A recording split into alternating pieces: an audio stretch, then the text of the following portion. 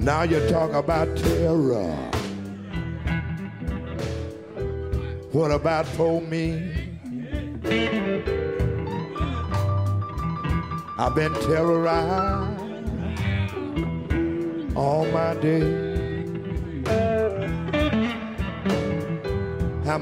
All my day.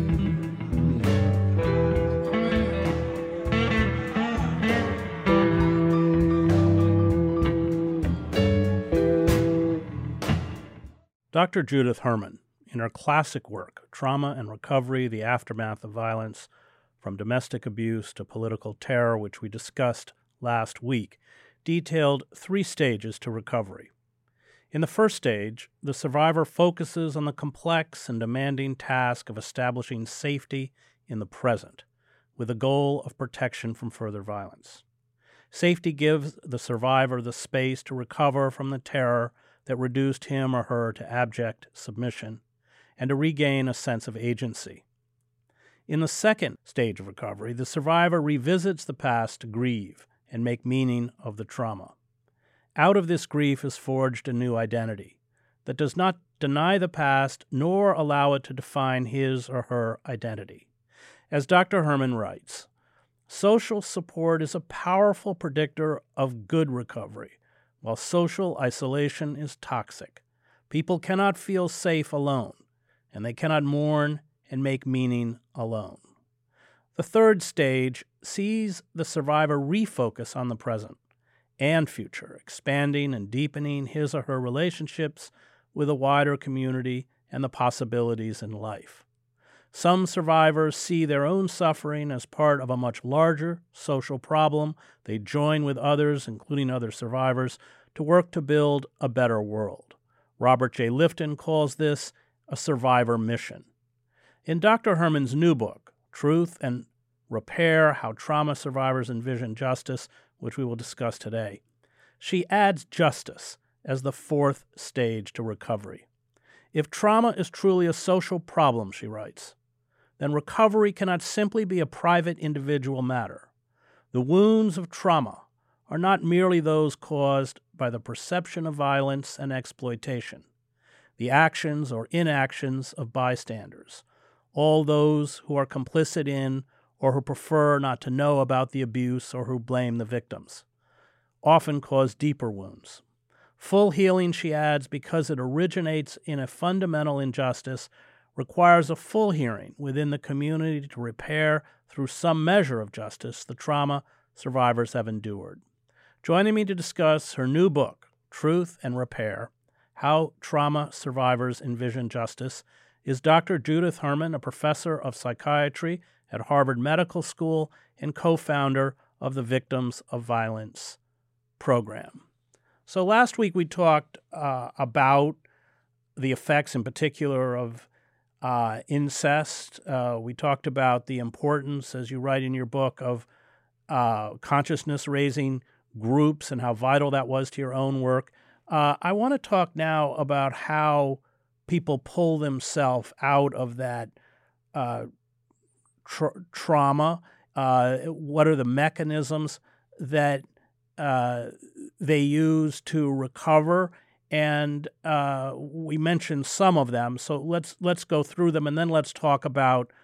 And I fully agree with you that a vital link that is often overlooked is a sense of rebuilding a society where justice is at its core, especially for those who have been victimized by abuse or injustice. Well, I think the take-home message about the harm of trauma is that it shames and isolates people. And so recovery has to take place in relationship. When people feel reconnected to their communities and reaccepted in their communities, then the shame is relieved and the isolation is relieved. And that really creates the platform for healing.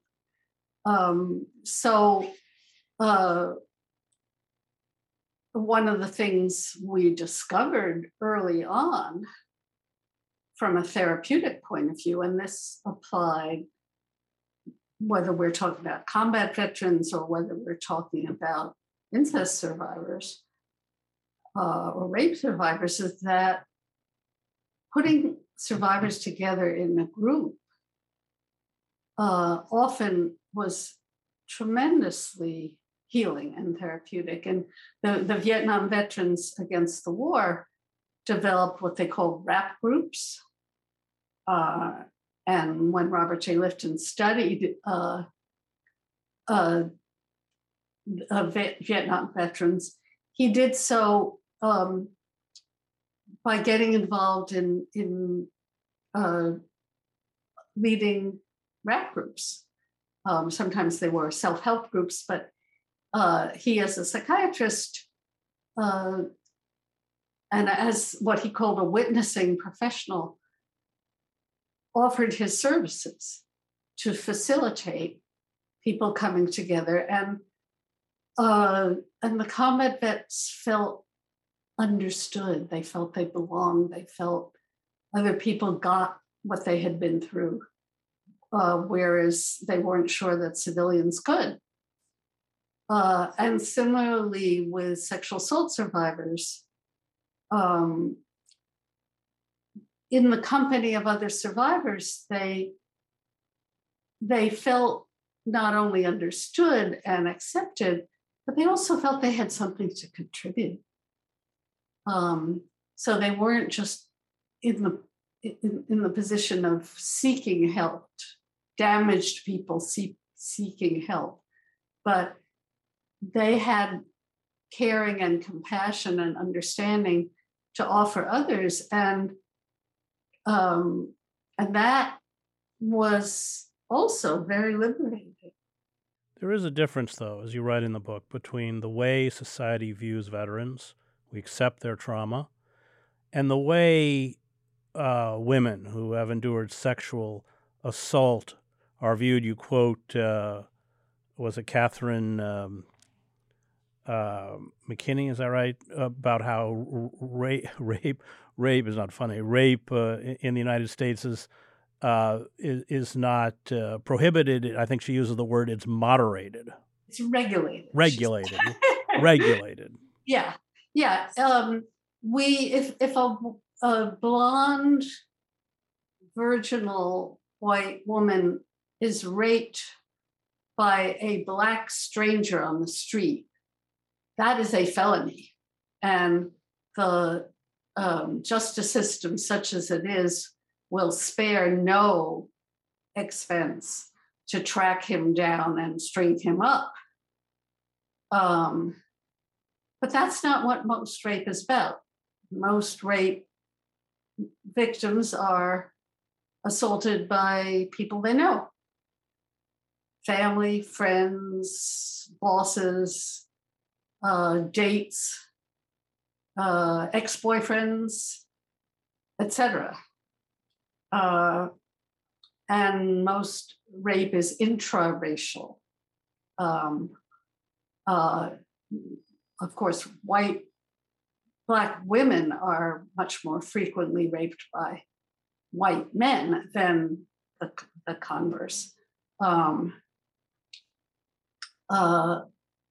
So, and in those cases, it's, well, what was she wearing? And why did she go to that party? And, how many beers did she have? And why did she accept a ride home? Well, you talk about the court system and how traumatic it is for rape survivors to enter into the court system, because the defense counsels will will consciously re-provoke the trauma, that it's really awful.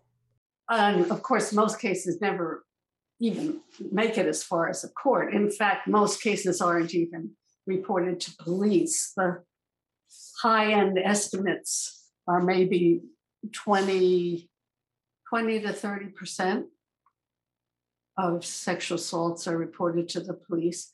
because most women know that they will be treated as suspects rather than victims. Their cases will be blown off. And even if they are properly investigated and do result in a prosecution, I like to say that if you wanted on purpose to design a setting that would exacerbate the symptoms of post-traumatic stress disorder, a court of law would probably be ideal, because it's an adversarial system, it's a hostile system. Pretty much any amount of verbal cruelty is allowed. And the victim is just a witness. Victim has no say over how the proceedings are, whether or not the charges will be brought and how the case will be presented. And of course, since reminders of trauma worsen the symptoms of PTSD, having to confront one's perpetrator and then be cross-examined, not to mention facing the physical threats that may come from the perpetrator or his friends or his family. It's pretty scary, and a lot of survivors talk about the second rape in the justice system. One of the things I found fascinating from your work is that they don't necessarily want money. It's not money they're seeking. No, and it's not punishment. For my new book, I interviewed 30 survivors of various forms of gender violence, 26 women and 4 men who survived childhood abuse, domestic violence, sexual trafficking, sexual harassment, sexual assault. And I chose that group because because those are the people I've worked with all my life, and also because in terms of prevalence worldwide, the United Nations estimates that just gender-based violence is the most common and endemic human rights violation in the world. But my argument, I think, applies in any situation where the dominance of one group over another group is a matter of a long-standing tradition, whether that's based on race, caste, class, religion, or gender. But no, the stereotype of survivors is that they're going to want revenge, and that's why you can't, why the state has to be the injured party rather than the survivor in criminal court, because the survivors will just be out for blood. But in fact, what everybody I interviewed wanted most was truth and repair. They wanted the bystanders, the community, to validate, to recognize the truth of their story, not just the facts, but also the harm that had been done. Because the backup argument is always, yeah, it happened, so get over it. Why are you still whining? And so the facts, the harm, and the wrong, the fact that this was a crime, and they want the shame put on the shoulders of the perpetrator rather than on their shoulders. Beyond that, what they really wanted was for the community to do what was needed to help them recover and to prevent this from happening again. And so they wanted the community to step up to set limits on the offender and make sure he couldn't do it again. But beyond that, they weren't big on punishment. Well, you even had cases in the book of women who don't want. I think there was a case where there was a symbolic. She wanted the perpetrator to pay a symbolic fee of $30 to a rape relief center. They didn't even want the money. Well, a lot of survivors will feel very conflicted about. I mean, just to be clear, in criminal court, the metric of justice is punishment. In civil court, the metric is money, and it's the standard of proof is not as high, and the scales are more balanced because the offender's liberty is not at stake. But the metric is money damages. And a lot of survivors felt very mixed about it because on the one hand, they'd spent a fortune on doctors and therapy and lost opportunities, like dropping out of grad school. And on the other hand, it felt like dirty money. It felt like they didn't want to feel like they'd been bought. And this was especially true for women who'd been trafficked, right, and had actually been bought. And what the survivor you quoted was an artist who was raped by an ex-boyfriend when she went to his apartment to retrieve some of her artwork.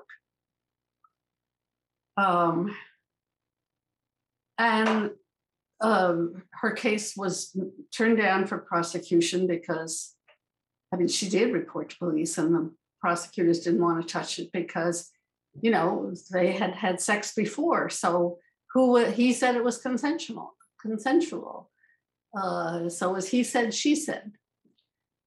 So she sued him in civil court.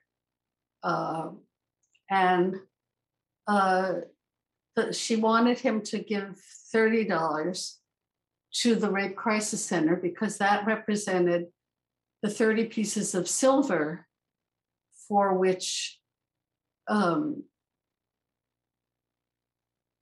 Jesus was betrayed. And I said, but he told me he had a lot of money. Why didn't you ask him to give them $30,000? Right. He said, I didn't think of that. Yeah. So yeah, the idea that survivors are just out for the money, that's a sexist stereotype. I want to talk about forgiveness. I had a great professor who told me only God forgives. And you quote David Constant, the classical scholar, who talks about that issue in his book, Before Forgiveness, The Origins of a Moral Idea. Let's talk about forgiveness. Well, that's the other thing that most of the survivors I talked to were not big on.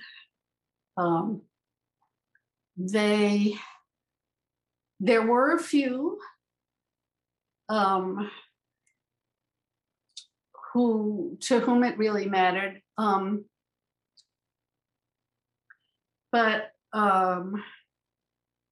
I like to quote one of them who is a Protestant minister, Henry Hunter. She'd been herself a victim of domestic violence, and now she works with clergy to try to get them to take this seriously and not just advise the women to turn the other cheek, to keep the peace in the family. And she said, rather than bringing victims to forgiveness, let's work on bringing perpetrators to contrition and changed behavior. She said, a lot of forgiveness, it's just so much easier to pressure victims to forgive and forget than it is to actually confront what needs to be done to change the culture so that, this behavior is not as endemic as indicated in the statistics you quoted. But some survivors really cared about forgiveness, and they meant two different things by it. There were the very rare survivors who felt that forgiveness had happened because there had been a true reconciliation, a true I and thou moment where the perpetrator had been remorseful and had apologized genuinely and had made amends. And when that actually happens, it's very rare. But when it happens, forgiveness is like a spontaneous emotion. You don't have to work at it. It's just, one survivor, I quoted a young woman named Rosie McMahon, said it was just like I just was lifted out of my chair. It was such a relief.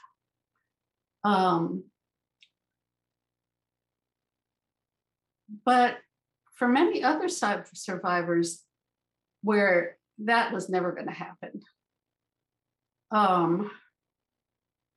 they worked hard on forgiveness, and what they meant by that was sort of a unilateral letting go of resentment and anger and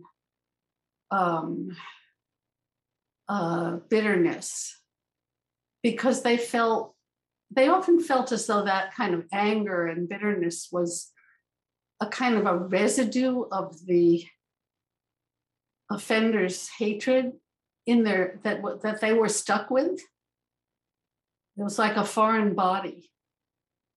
I'm not a hateful person.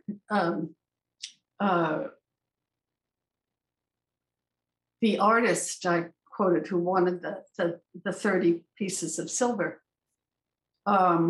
returned, a woman named A.B. Bradford. She described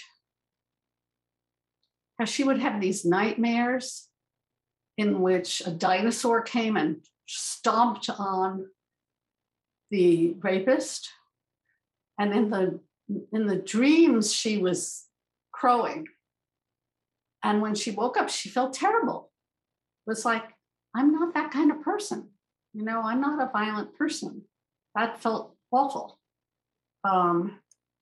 So for many survivors, they worked on letting go of their anger and rage and so on, and bitterness. But that, in the absence of any apology or amends, that was a long process of grieving and letting go.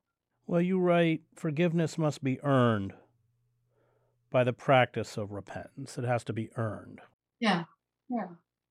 Well, and as I learned from David Constant's book, it's not in the Bible. No, it's not. It's interpersonal. I mean, God's forgiveness, yes, but not interpersonal forgiveness, because in the Old Testament view and early New Testament views,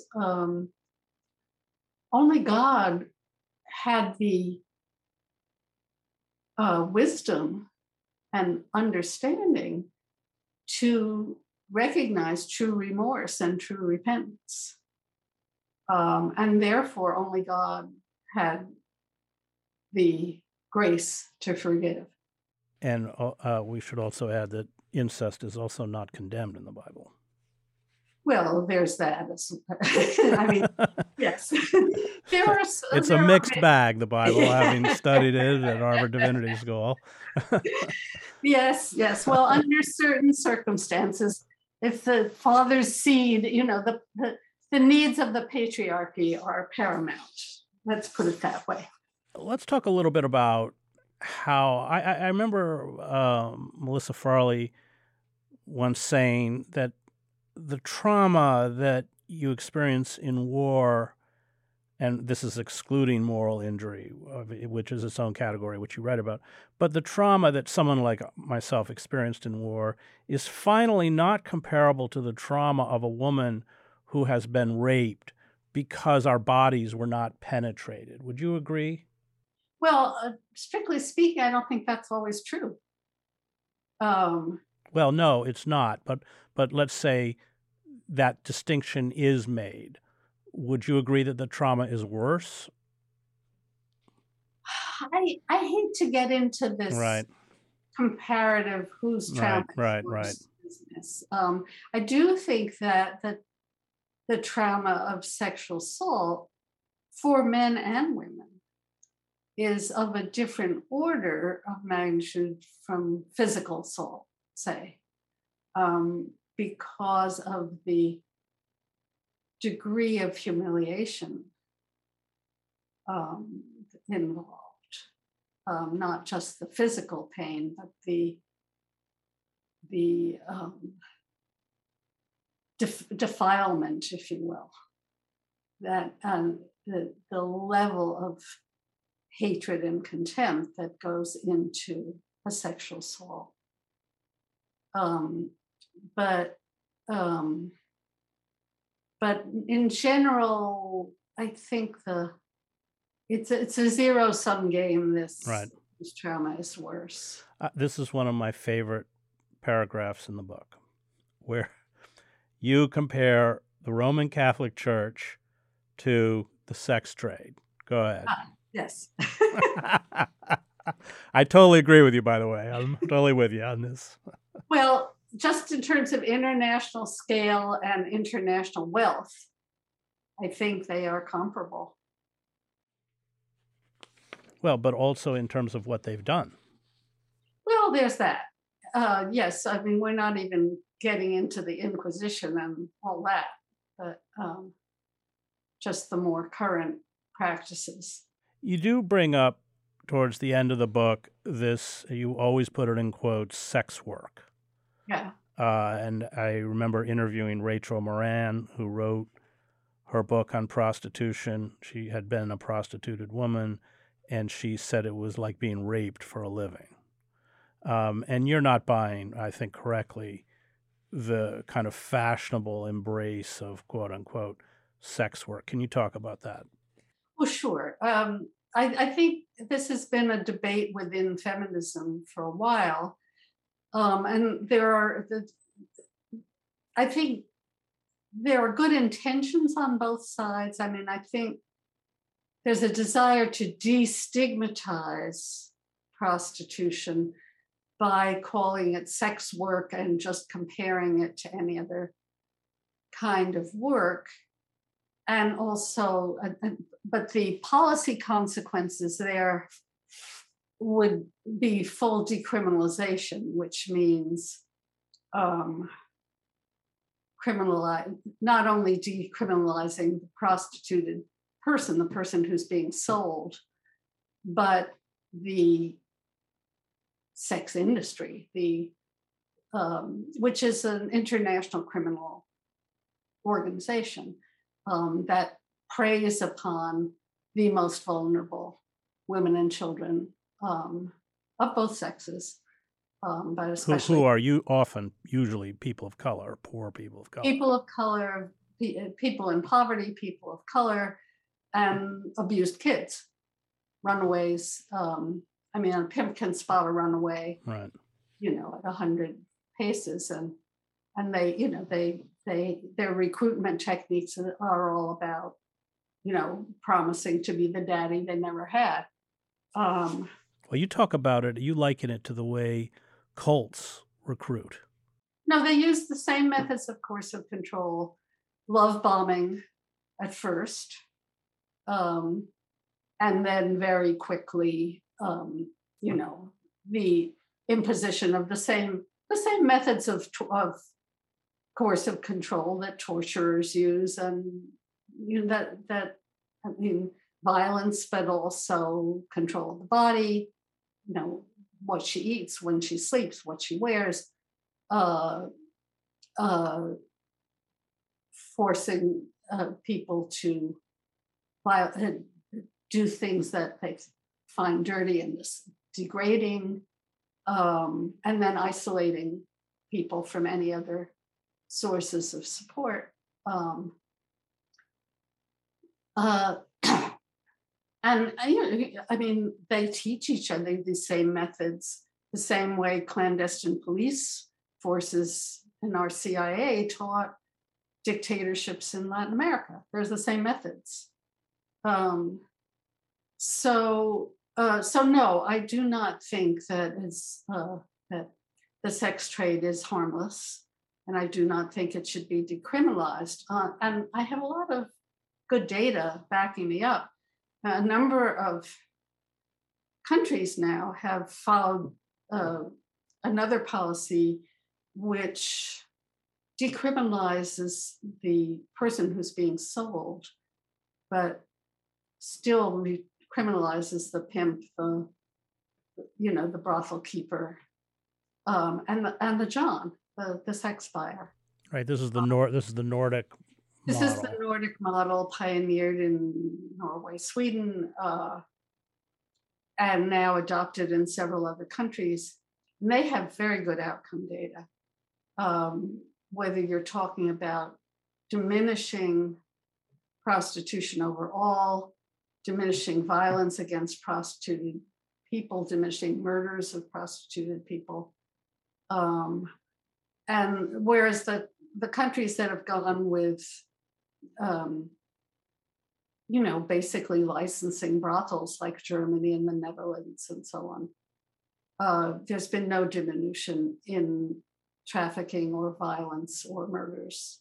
Great. We're going to stop there. That was Dr. Judith Herman, author of Truth and Repair, How Trauma Survivors Envision Justice. I want to thank the Real News Network and its production team, Cameron Granadino, David Hebton, and Kayla Rivera. You can find me at chrishedges.substack.com.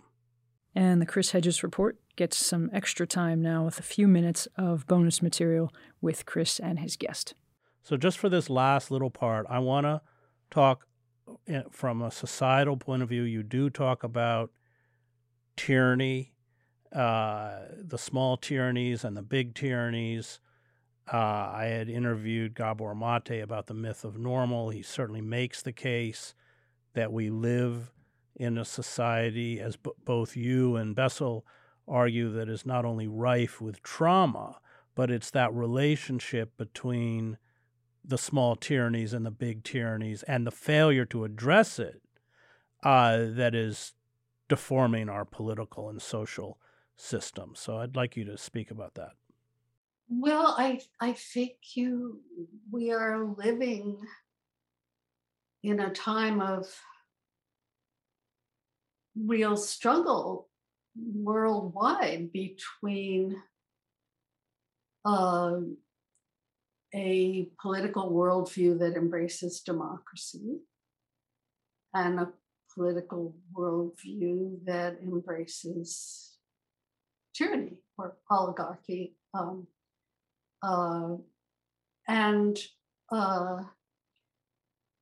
Whether and that happens both on the international scale of war and the national scale of dictatorship, but it also operates on the social scale of within democracies. Of what do we really mean it about racial equality? Because we never have. And do we really mean it about gender equality? Because we never have. And those are incredibly fraught battles that are going on right now, where every time you see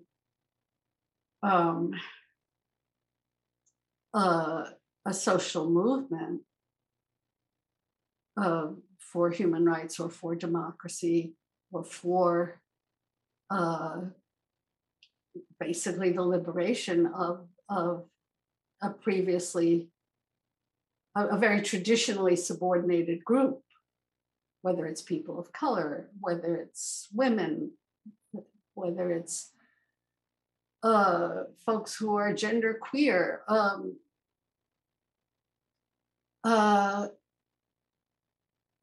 whether it's good old-fashioned anti-Semitism that, it's a hardy perennial within Western societies. And they're all interlinked. And if you really mean it about democracy, then you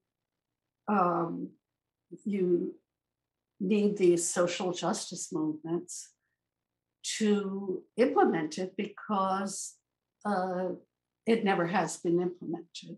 And when you get movements like Black Lives Matters or Me Too, you also get tremendous backlash from the dominant group that does not want to give up power. Does that? Yeah, I'm just wondering to what extent the failure, and I think you would agree that it is a failure, to address the small tyrannies exacerbates the larger tyranny. Oh, absolutely. Because I think people who embrace the small tyrannies are much more susceptible as well to embracing the large ones. And it's when you have a political party that basically embraces the subordination of women, the subordination of people of color, the subordination of